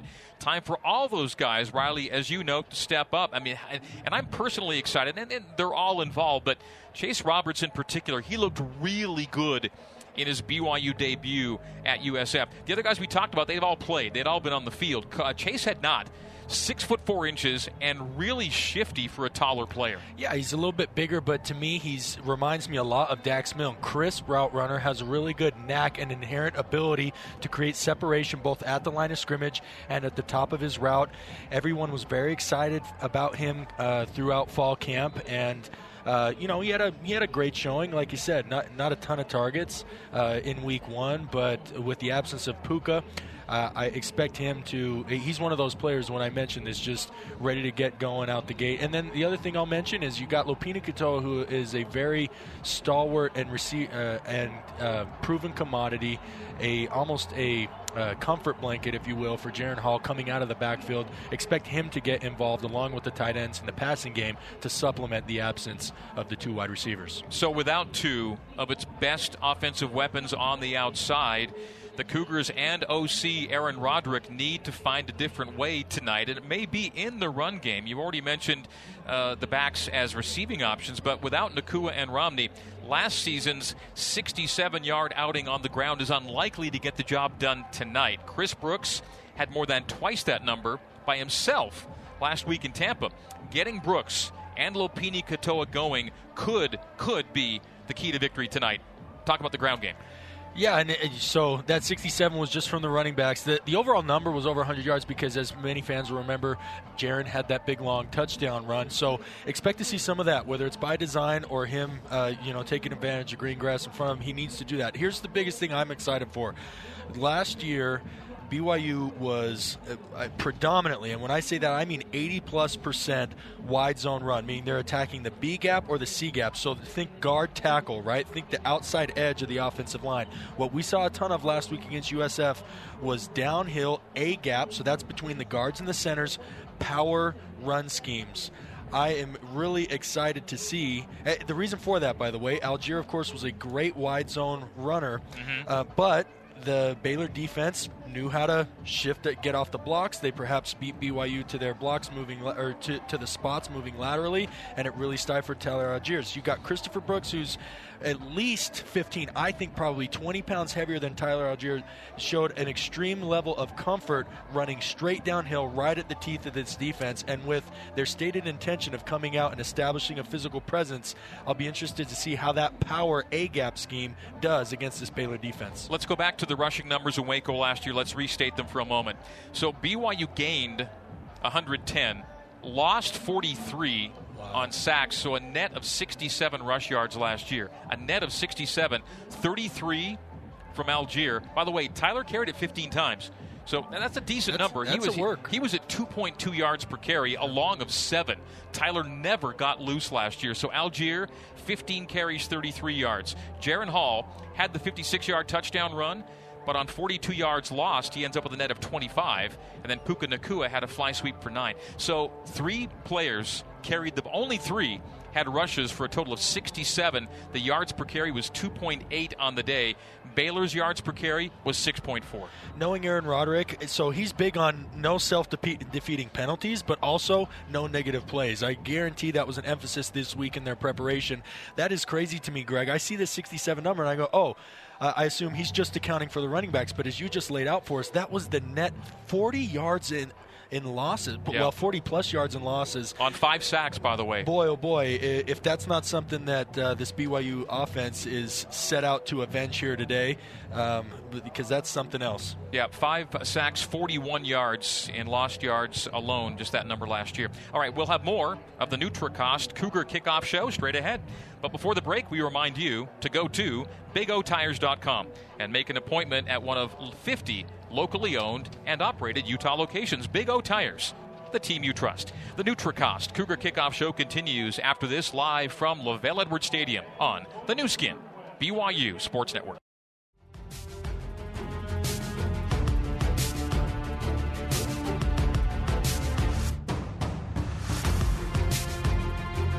The Cougar Kickoff Show continues. Let's head back to the Built Bar broadcast booth with Riley Nelson and the voice of the Cougars, Greg Wrubell.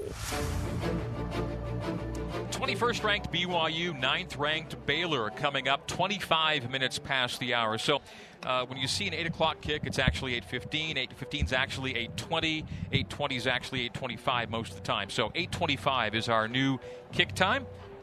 for the Cougs and the Bears. Second meeting in as many seasons, and like the second of many, and likely the second of many consecutive get-togethers, as next season BYU, of course, joins the Big 12. And Riley, it was 1 year ago today. 1 year ago today was the date on which BYU accepted the invite to the Big 12, along with Cincinnati, Houston, and UCF. So it's been 1 year since that momentous day, which turned into a great weekend. Let's remember that weekend was also the weekend BYU beat Utah and ended that 9-game losing streak to the Utes. So, yes, it's been a full year, and now we get to look ahead to BYU and Baylor, not only as a big game, but a conference game. Yeah, this is a great forecast of things to come, and I think the Big 12 has a bright future.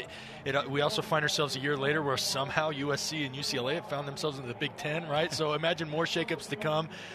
One thing I think we do have a high degree of confidence is that Baylor and BYU will be, stalwarts in the Big 12. It'll be interesting to see at the rate things are going who else joins the conference by the time BYU makes their debut. But these two programs, obviously religiously affiliated universities, go about their business in a very workmanlike, very solid, fundamental, physical brands of football.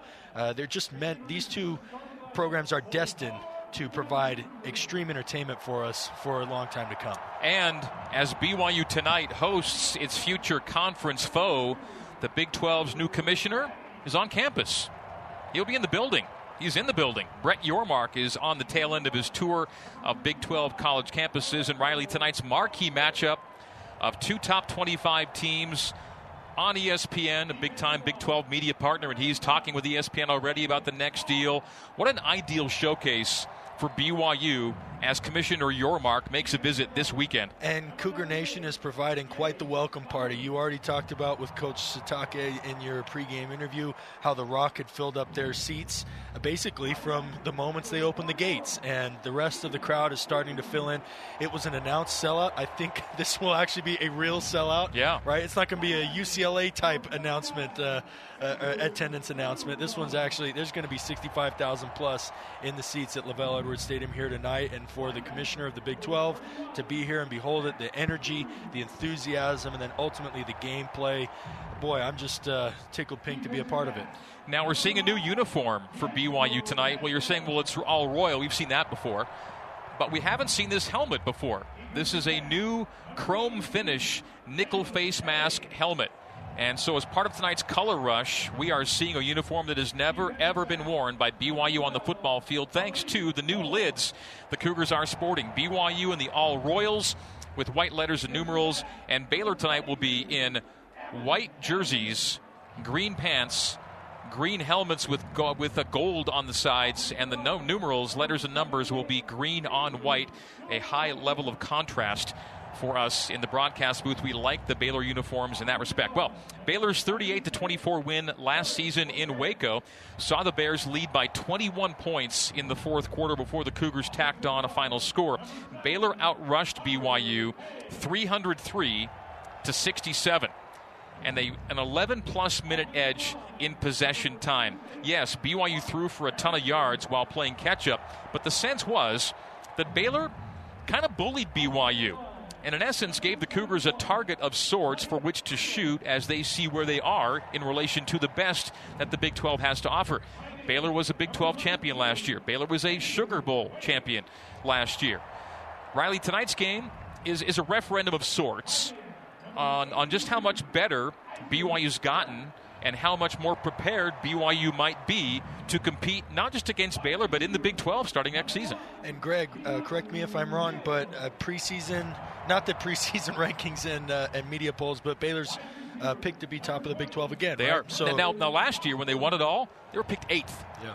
So Dave Aranda in year 2 really surprised a lot of people, and now the expectation is, well, this is who Baylor is with Aranda and Grimes and others, and they're picked to win it this year, right? Yeah, so take those preseason media polls with a grain of salt, but this is another test, like it was last year, of how BYU stacks up against the best of the best in the P5, in their soon-to-be new P5 conference, and a very storied conference of the Big 12. And I think BYU, listening to the pregame, during the week press conference from Coach Sitake, Roderick, and Tuiaki, they said it was evident last year that they're not there yet, and they hope that they've made strides and progress. in two ways, not just to show that they're ready to compete at the top of the Big 12, but ultimately avoid a loss and come out and come away with a win in their home opener of this 2022 season. Now, last year I didn't do a lot of this, but this year I am. I'm much more mindful of the Big 12 scoreboard this year than I was in the past. And I was noting today that you had, a Houston play at Texas Tech, which is a future conference game. By the way, Texas Tech won that game in overtime, and Houston was ranked going into that game. So now is the time to start really paying attention to what's happening in your new league. By the way, I mentioned Coach Dave Aranda and Jeff Grimes. Cannot leave out Ron Roberts because that's the head coach and the two coordinators. As much attention as Grimey gets, and justifiably so, for fielding a tremendous Baylor offense, the Baylor defense is excellent, and Ron Roberts in combination with Jeff Grimes form one of the best coordinator duos in college football. All right, time now for tonight's Hyatt Place Comfort Zone feature at Hyatt Place Provo. Your safety and comfort will always be our highest priority. And Jaren Hall, well, he looked extremely comfortable last week, completing 78% of his passes on a new career-high 25 completions. He went 25 for 32. Let's dive into that a little bit, Riley. Of the 32 attempts, 16 were screens, and of his 25 completions, more than half, 13, were on screens. Now, I get the sense that BYU left a lot on the play call sheet last week at USF after leading 38-0. Hall can still let it fly.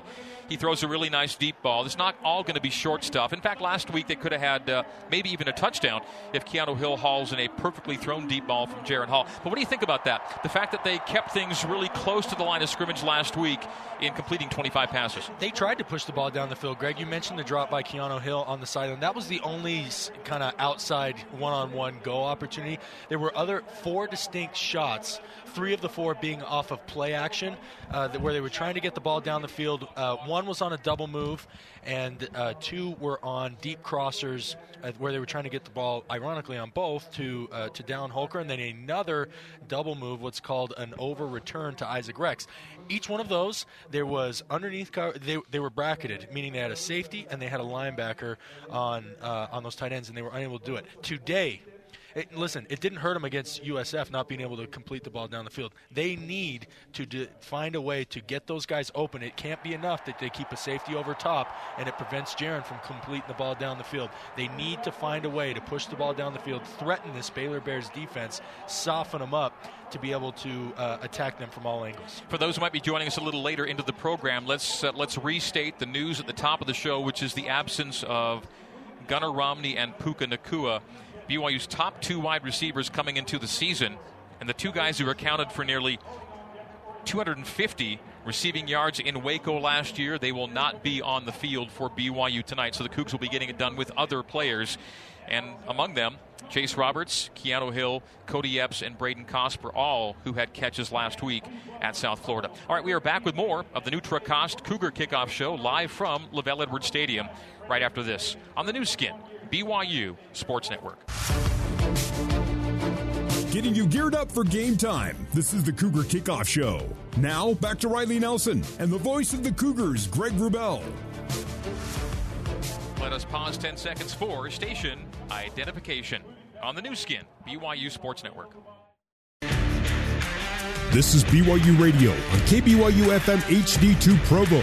You are listening to BYU Football on BYU Radio.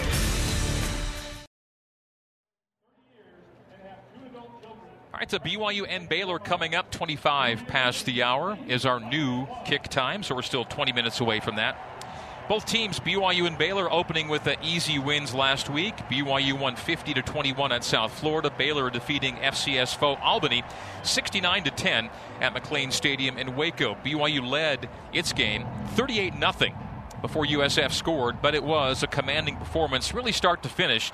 Offense had 0 3-and-outs. Special teams, there were a few shaky spots. Kalani, though, has made note that they could have actually decided to not give the kick cover teams chances to go to work. They could have gone deep and gone through the end zone, but he actually wanted some depth guys to get some work on kickoff, and he says that might have shown up in what USF was able to. I thought it was interesting that they may have, in an attempt to maybe get enough guys reps in that kind of game might have hurt themselves a little bit in terms of efficiency. Well, and look, before the kickoff return, it was working, right? Rather than conceding a touchback, which the opponent starts on the 25, the average starting field position was right around the 20, the 19 or the 20. Obviously, when they returned the kick, that shifted it significantly, but it was working. They were gaining yardage in the field position battle by getting those sky kicks. It's something we've seen BYU use strategically with Coach Lamb and this Coach Sitake staff. They've used it a lot, but they don't use it exclusively. So it'd be interesting to see if they use a mix, or they go the sky kick, or they just go ahead and say, you know what, Baylor, we'll see you on the 25. Okay, so that was special teams last week. The first-string defense was dominant. And Riley, it was only one game. It's only USF. However, if you were among those who expected BYU to bounce back and improve on its defensive numbers from last season, the early indicators, and yeah, it's really early. It's 60 minutes of football, but there were a lot of positive things from BYU defensively last week. Greg, you said last segment that the offense left a lot on the play sheet. The defense, to me, more strikingly left a lot on the play. The first quarter and a half of that game, I was seeing disguises. I was seeing combo coverages where they mix up man and zone. I was seeing defensive alignments that were like, if I was a quarterback coming up to the ball ready to take a snap, that's a lot to sort through. And then they were even more than just the pre-snap look. They were executing, and their disguises pre-snap to post-snap. It got me really excited for this BYU defense. So obviously the game got in hand. They got up 21-0. And to me, I think they folded up that play sheet and said, hey, we're not going to give Grimes any more looks. So I'm really excited to see, as a continuation of what we saw earlier in that South Florida game, what this defense comes out and does tonight. Can I ask you about two guys in particular, Keenan Pili and Tyler Batty, because both guys were expected to have big 2022s. And I thought the way they used Tyler in particular was interesting. Wasn't prototypical last week. What did you see from KP and from Batty? Well, Tyler Batty didn't have his hand in the ground. Probably, I'd say at least half the snaps. Probably as many as 2/3. They had him. He was doing quarterback spy. So they were doing basically a delayed 4-man rush. They do their 3, present a drop 8, but then give Tyler the opportunity to either look up the check down and the running back and defend it that way, or trigger late and go apply late pressure on the quarterback if the 3 up front weren't being able to do that. The other thing they had him do, he was traveling across the formation. Wherever the H-back was, Tyler Batty was going that way. And then Keenan Pili, obviously, so great to have him. The center of that defense, I cannot think of a single misalignment, and that all has to do with Keenan Pili being back as the general of that defense, getting everybody properly aligned and to execute on their assignment. So, again, all the more reason for me that I'll say this. I was surprised last year about the 303 rushing yards that the defense gave up. I do not envision anything close to that here tonight. Back to the BYU offense for a moment and a chance to revisit the BYU debut of Chris Brooks at USF. 13 carries, 135 yards, so a better than 10-yard per tote average. 2 runs of 40-plus yards, including a 52-yard touchdown run. He was targeted twice in the pass game. Big body blocker. BYU may have really found itself a game changer for the 2022 season. I thought it was interesting during his press conference this week that Coach Roderick said basically he showed that he was everything they thought he was, and now what remains to be seen is, can he handle the workload, right? Can he really be that 20 to 25 carry workload back and maintain the high level of production? He is a more downhill runner than Tyler Algier, which makes me excited for a lot of reasons. One, how so? How do you say that? Because Tyler was a pretty brutish runner. Like he was aggressive. So Tyler's, and I think it has to do with vision, and just like quarterbacks feel more comfortable with different reads that they make in the passing game, it's the same thing for a running back. So Tyler, you start him on a diagonal where he's stretching the defense, looking for his opportunity to stick his foot in the ground and get vertical. Okay. Chris Brooks is more, give me the ball heading straight downfield at the defense. Once I kind of enter the line of scrimmage of those first 4 yards, that's where I do my work. And he was able to do that with very quick lateral movement. Obviously, we saw the burst as he was running away from DBs on that 52-yard TD. But more importantly, he's got a different kind of strength. Tyler would explode into defenders and finish runs. Brooks, I think, has a little bit more ability, carrying 20 more pounds than Tyler, to run through tackles. We saw an absolute brutish stiff arm that he made right in the middle. He was still in the box when he made it, just put a linebacker flat on his back with his arm, and plenty of other times where guys were trying to tackle him on his legs and were simply bouncing off. Anyone, by the way, if you get the chance to see Chris Brooks either on campus or out in the community, just massive tree trunk. I mean, Tyler was big, don't get me wrong, but like Chris is on a different level, and it shows in his style of running. As we head to break, time now for tonight's Player to Watch, brought to you by VidAngel. Skip offensive content in movies and shows when you watch with VidAngel. Learn more at vidangel.com. And Riley, who's your player to watch for BYU in tonight's game against Baylor? So hopefully that VidAngel will let us do that. But they have both singular movies and series. Tonight's more of a series in that our 5 guys to watch are Connor Pay, Harris LaChance, Blake Freeland, Clark Barrington, and Kingsley Suamataia. And those guys, for me, is where it's going to begin and end tonight, with their ability to establish a physical presence. And I don't just mean in the run game. Obviously, it starts in the run game. But we talked about earlier, 45 yards in sacks and negative plays last year. That offensive line, I think, is taking that personally, and I'm excited to see how they respond here today. And again, BYU had a total of 33 running back yards last year on the ground against Baylor. Let's give you a final score from Southfield. The BYU women's soccer team, ranked 13th nationally coming in 2 tonight, was hosting Utah Valley. BYU had been 7-0 all-time against UVU. Well, the Wolverines have picked up their first ever win over BYU women's soccer. UVU 4 and BYU 2. Tonight's final at Southfield, BYU led 1-0 and then did not lead again.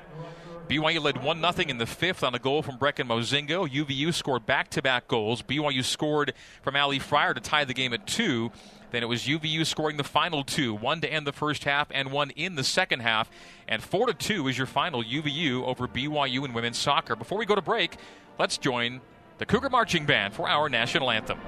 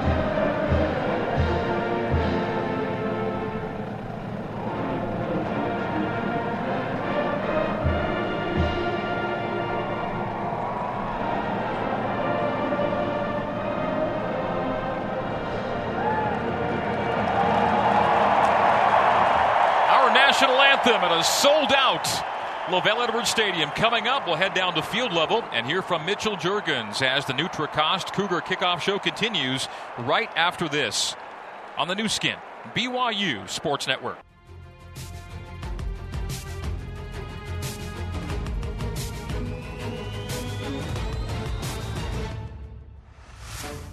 This is the Cougar Kickoff Show. Let's get back to Riley Nelson and the voice of the Cougars, Greg Wrubell.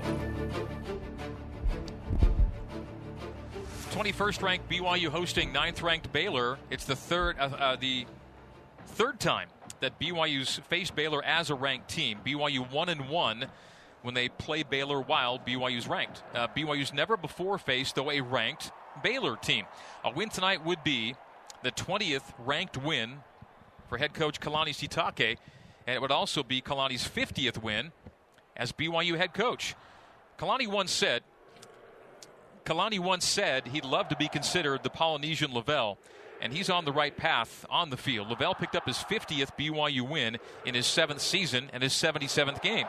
Kalani is in his 7th season and will tonight be coaching his 79th game. So pretty close. And Riley, in ways other than on-field performance, Kalani and Lavelle share some common traits, even though they're not identical personalities. Yeah, it's interesting that the numbers are lining up that way. I think when Coach Sitake made that comment about wanting to be the Polynesian Lavelle, I think it had to do more with the impact he would have on the lives of his players, the length of time he was able to be here at BYU as the head football coach. But I tell you what, everybody in Cougar Nation, if they're not, they should be grateful that we have Kalani Sitake as our head coach, that he's entering his 7th year.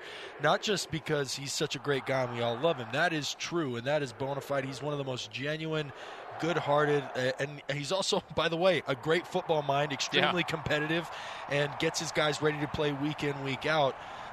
But everybody, if you're not thanking your lucky stars for this guy heading up the program, you should be, because it is a treat, and here's to many more years to come, just like Lavelle. All right, let's head down now to field level, and former BYU wide receiver Mitchell Juergens reporting from the Zions Bank end zone for Big Time Banking, where the home team feels Zions Bank is for you. And Mitch, first things first, and that's the weather forecast. Clear skies, pleasant temperatures, low humidity. Last week's 2-hour, 35-minute weather delay at USF, now a distant memory. You will not be seeking shelter tonight.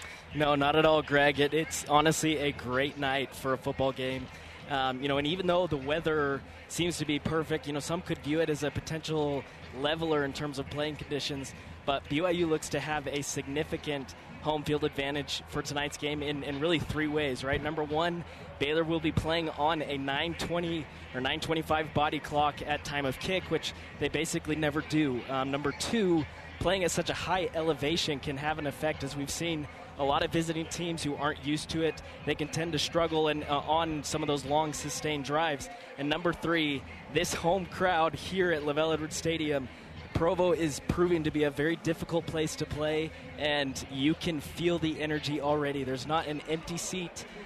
It appears that there's not an empty seat here in the stadium. It's going to get loud. We saw last year against Utah and Arizona State how difficult these fans can make it for opposing offenses and defenses. Just super excited to see how this turns out here in a couple minutes. As a former BYU wide receiver who worked his way up the depth chart, Mitch, what's your perspective on the Gunnar Romney Puka Nacua situation tonight, and how do you expect the Cougars to react and respond in what could be their most important and impactful game of the year without those guys? Yeah, it's time for other players to step up and make a play. Everybody on this roster is dreaming about a time where they can come in and make an impact, and what a better opportunity for this receiver group to step in. The lights are on. It's an 8:15. You're going against a ranked opponent. You can truly prove that you are a playmaker here at LaVell Stadium for this BYU roster. So they should be licking their chops and getting ready for some big-time moments today. Thank you, Mitch. Coming up next, starting lineups in the opening kick. This has been the NutriCost BYU Cougar Kickoff Show, live from LaVell Edwards Stadium on the new skin BYU Sports Network.